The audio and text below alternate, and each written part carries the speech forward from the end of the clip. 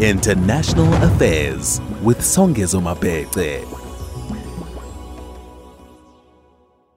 Yes, everybody, we are back. We're live. This is the SFM Viewpoint with me, Songezo Mabece, and we are now in the final straight in the proverbial 400-meter race. We are at the starting blocks.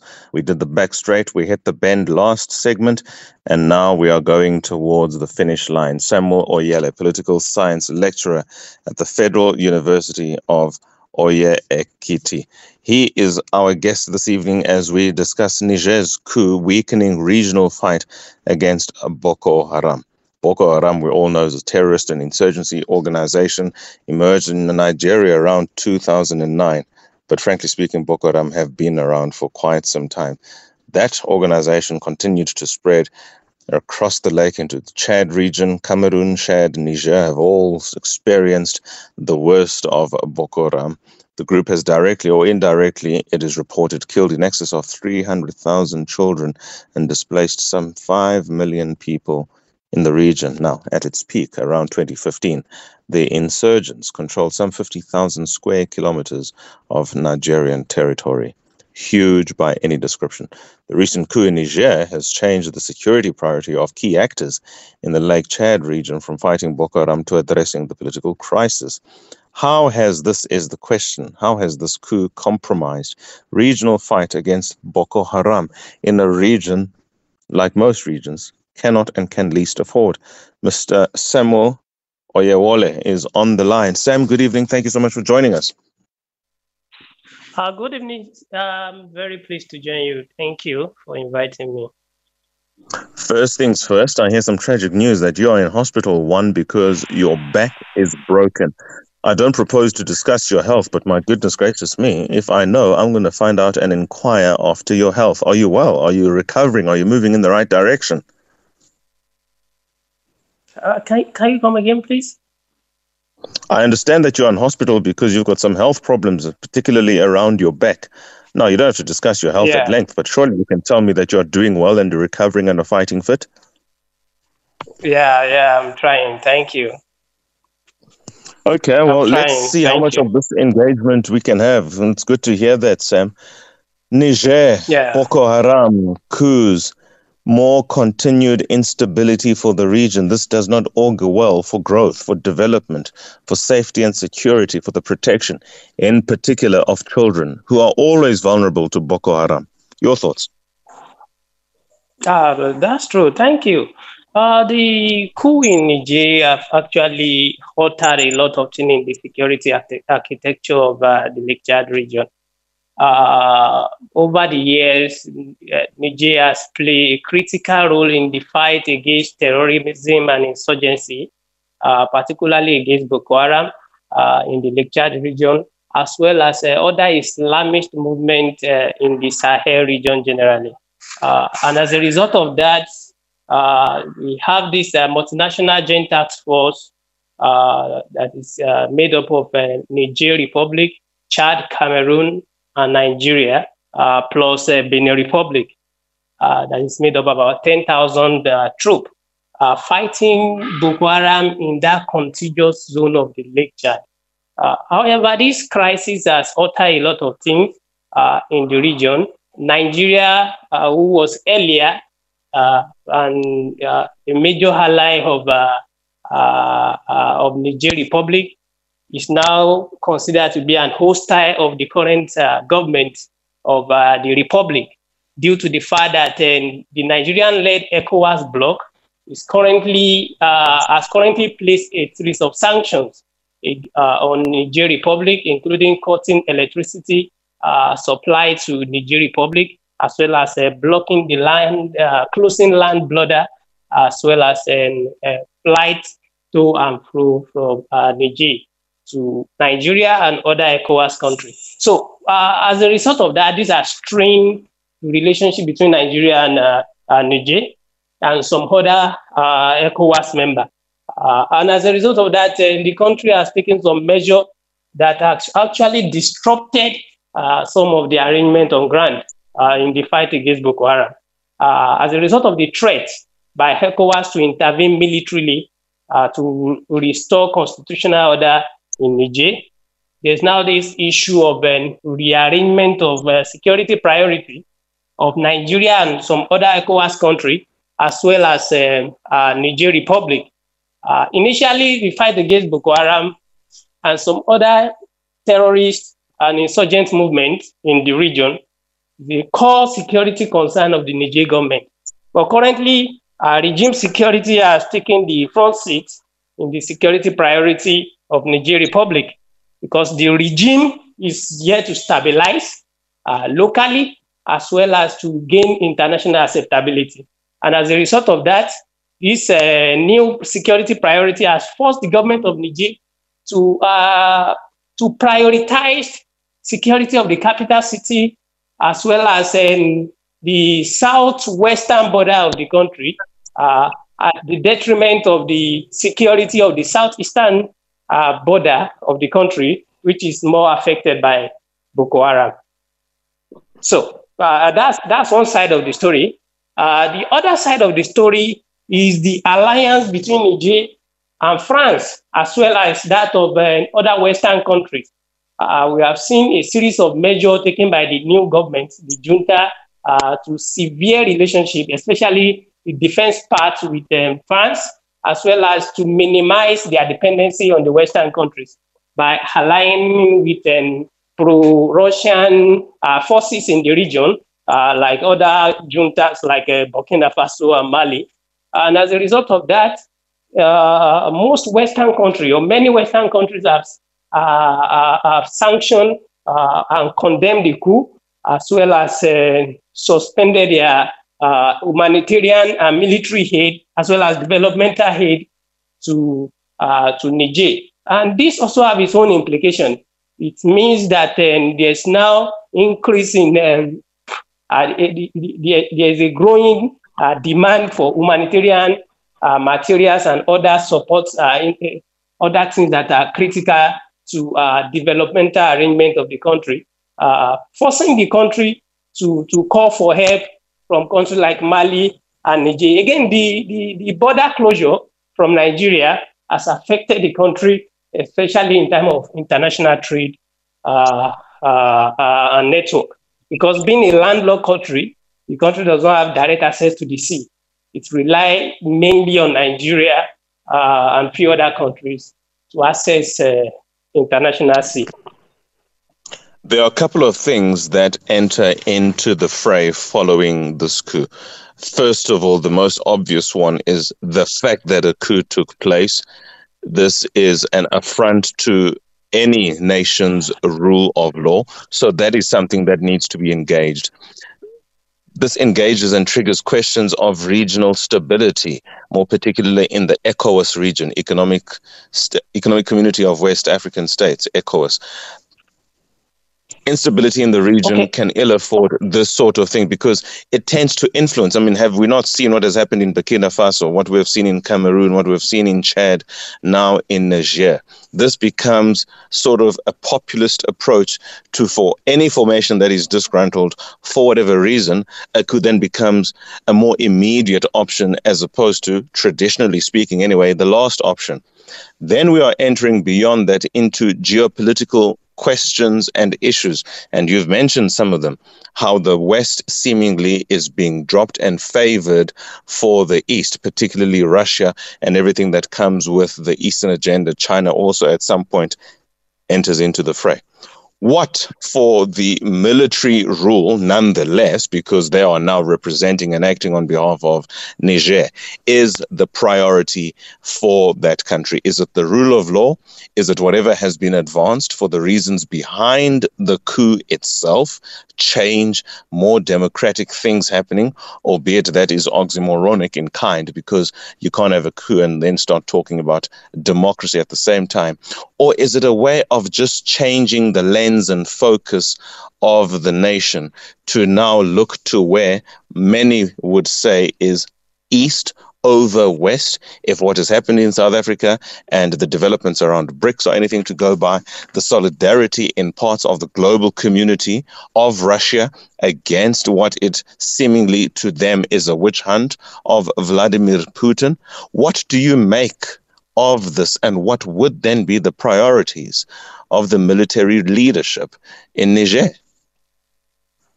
Okay, thank you for that question. In my opinion, we cannot compare the situation in South Africa with the situation in Niger. We have a government in Niger with a questionable legitimacy or with legitimacy crisis. And then, given the fact that most Western countries have condemned the coup, the country is left with no other option than to embrace whoever is ready to legitimize the government and support the government to survive. We have a government or a regime that needs to prioritize survival first. So for Niger, it's not just about geopolitics. Geopolitics is secondary in this context.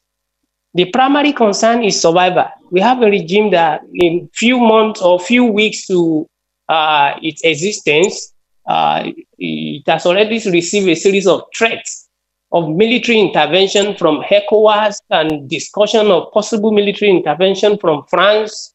And then many countries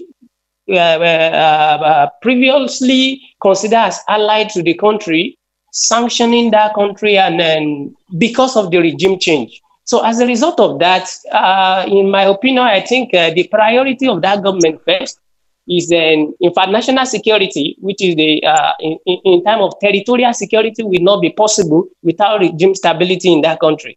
So it's a question of regime security, is a question of territorial security. The regime, the new regime has become a major threat to the norms in the region. And given the spread of coup in that region, it is understandable that ECOWAS is trying to take a tough stand this time around to discourage the domino effect of this coup across the region. There's a need to take a tougher stand against coup d'etat. And unlike what we have seen in the past, whereby we just have condemnation of a coup and nothing will happen after. And I guess that's why this the recent development with ECOWAS trying to take a very tough stand against the military junta. And in terms of we're going to focus geopolitics, on the position of ECOWAS. Let's take a break, Sam, because my system is going to cut me. I apologize for having to do that. Mr. Samuel Oyewole, political science lecturer at the Federal University in Nigeria, Oye Ekiti region specifically. This is SFM, everybody. Let's take an ad break before we go to the final countdown towards 22 hours. The Viewpoint on SAFM. International affairs on The Viewpoint. Songa Zomabetsa here on The Viewpoint, just over 7 minutes to go until the end of the show. We are talking about the coup in Niger and the instability it has brought not only to that nation, but to the region, most notably the response of ECOWAS in trying now once and for all to put its foot down so that it doesn't continue, if it has, create the precedent that suggests these coups are normal and a blind eye will be turned to them. It seems now Niger has stepped on the wrong toe, as it were. Let's talk for a moment, Sam, about Boko Haram. Boko Haram has been there for the longest time. That is not in question. But some of the developments, particularly around 2012, 2013, when there seemed to be now some directed and targeted responses to the proliferation that was threatening and continues to threaten around Boko Haram. For instance, if you talk about 2013, the insurgents controlled something like 20,000 square miles. Now it's more than doubled. The responses, have they been sufficient? Are they adequate? You know, because in 2014, the Paris and London conferences further encouraged common frontline and international support against Boko Haram in the region of Chad. We do know that further on in July 2015, the multinational joint task force became operational against Boko Haram. But Boko Haram has not gone gently away into that good night. They, if anything, they have grown more muscle and have become more brazen. What's going on? Where are the failings now in the ECOWAS's military system at a minimum to engage Boko Haram and to eliminate Boko Haram? Thank you for that question. I think let me quickly clarify this. I think compared to 2015, 2014, 2015 can be considered as the peak of Boko Haram crisis. That was the time that Boko Haram actually controlled that huge territory, about 50 square kilometers of Nigerian territory. But currently, Boko Haram there's no evidence, or there's no sufficient evidence to show that Boko Haram controls such huge territory in Nigeria again. The 2015-2016 counter-offensive against Boko Haram actually recovered most of the lost territory to Boko Haram. And there's major indication that most of the fighters of this insurgent group move northward and eastward to Niger and to the Sahel region. And that's why there's heightening crisis. The crisis in the Sahel region has also increased, especially since 2016-2017. However, there's still enough indication, or there's still enough evidence to show that Boko Haram is still a major threat in the Lake Chad region, but not like what we used to have in 2014-2015, when they control significant territory in northeastern part of Nigeria, in Difa region of Niger Republic, as well as far north of Cameroon. But currently, they don't control that much of territory again, compared to what they used to control in 2015-2014. The counter-offensive that was initiated, because around that 2015, Nigeria have about 25,000 troops deployed against Boko Haram. And as at my last check in 2017-2018, Nigeria have about 50,000 troops fighting the war against Boko Haram. So, and other countries also stepped up their troop deployment to that region, and they have recorded significant success. In addition with the multinational joint task force, significant success has been recorded against Boko Haram in the region.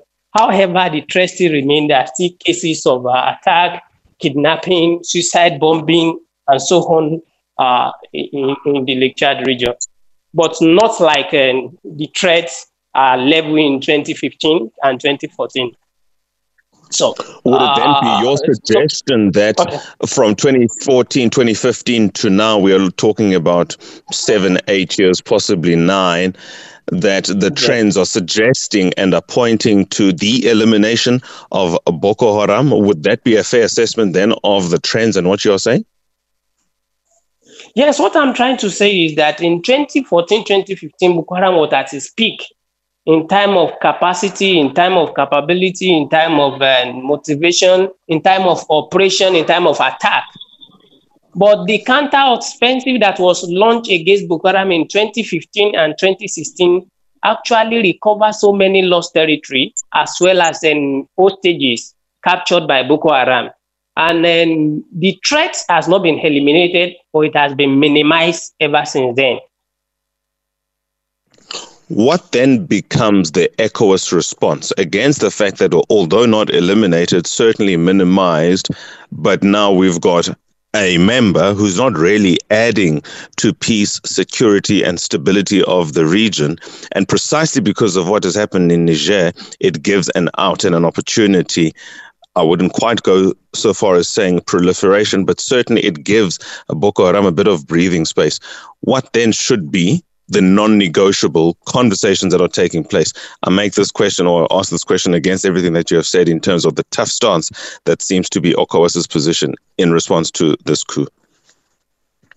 Okay, I think the initial response of ECOWAS has actually make it very challenging now to reapproach the junta to actually rearrange and re-strategize against Boko Haram, because the priority placed on restoring constitutional order in Niger at the expense of the common front against Boko Haram in the Lake Chad by Nigeria, which the current president of Nigeria, Dobu, as the current chairman of ECOWAS, has actually altered that delicate balance. So the trust and the commitment of Niger cannot really be guaranteed in the immediate time, especially in responding to Boko Haram. However, I believe ECOWAS can still use other means, especially diplomatic means, to re-engage and reapproach the Niger government. And I think Nigerian government have started doing that by sending Islamic scholars and top Islamic scholars from northern Nigeria and traditional rulers to engage with the new Niger government. And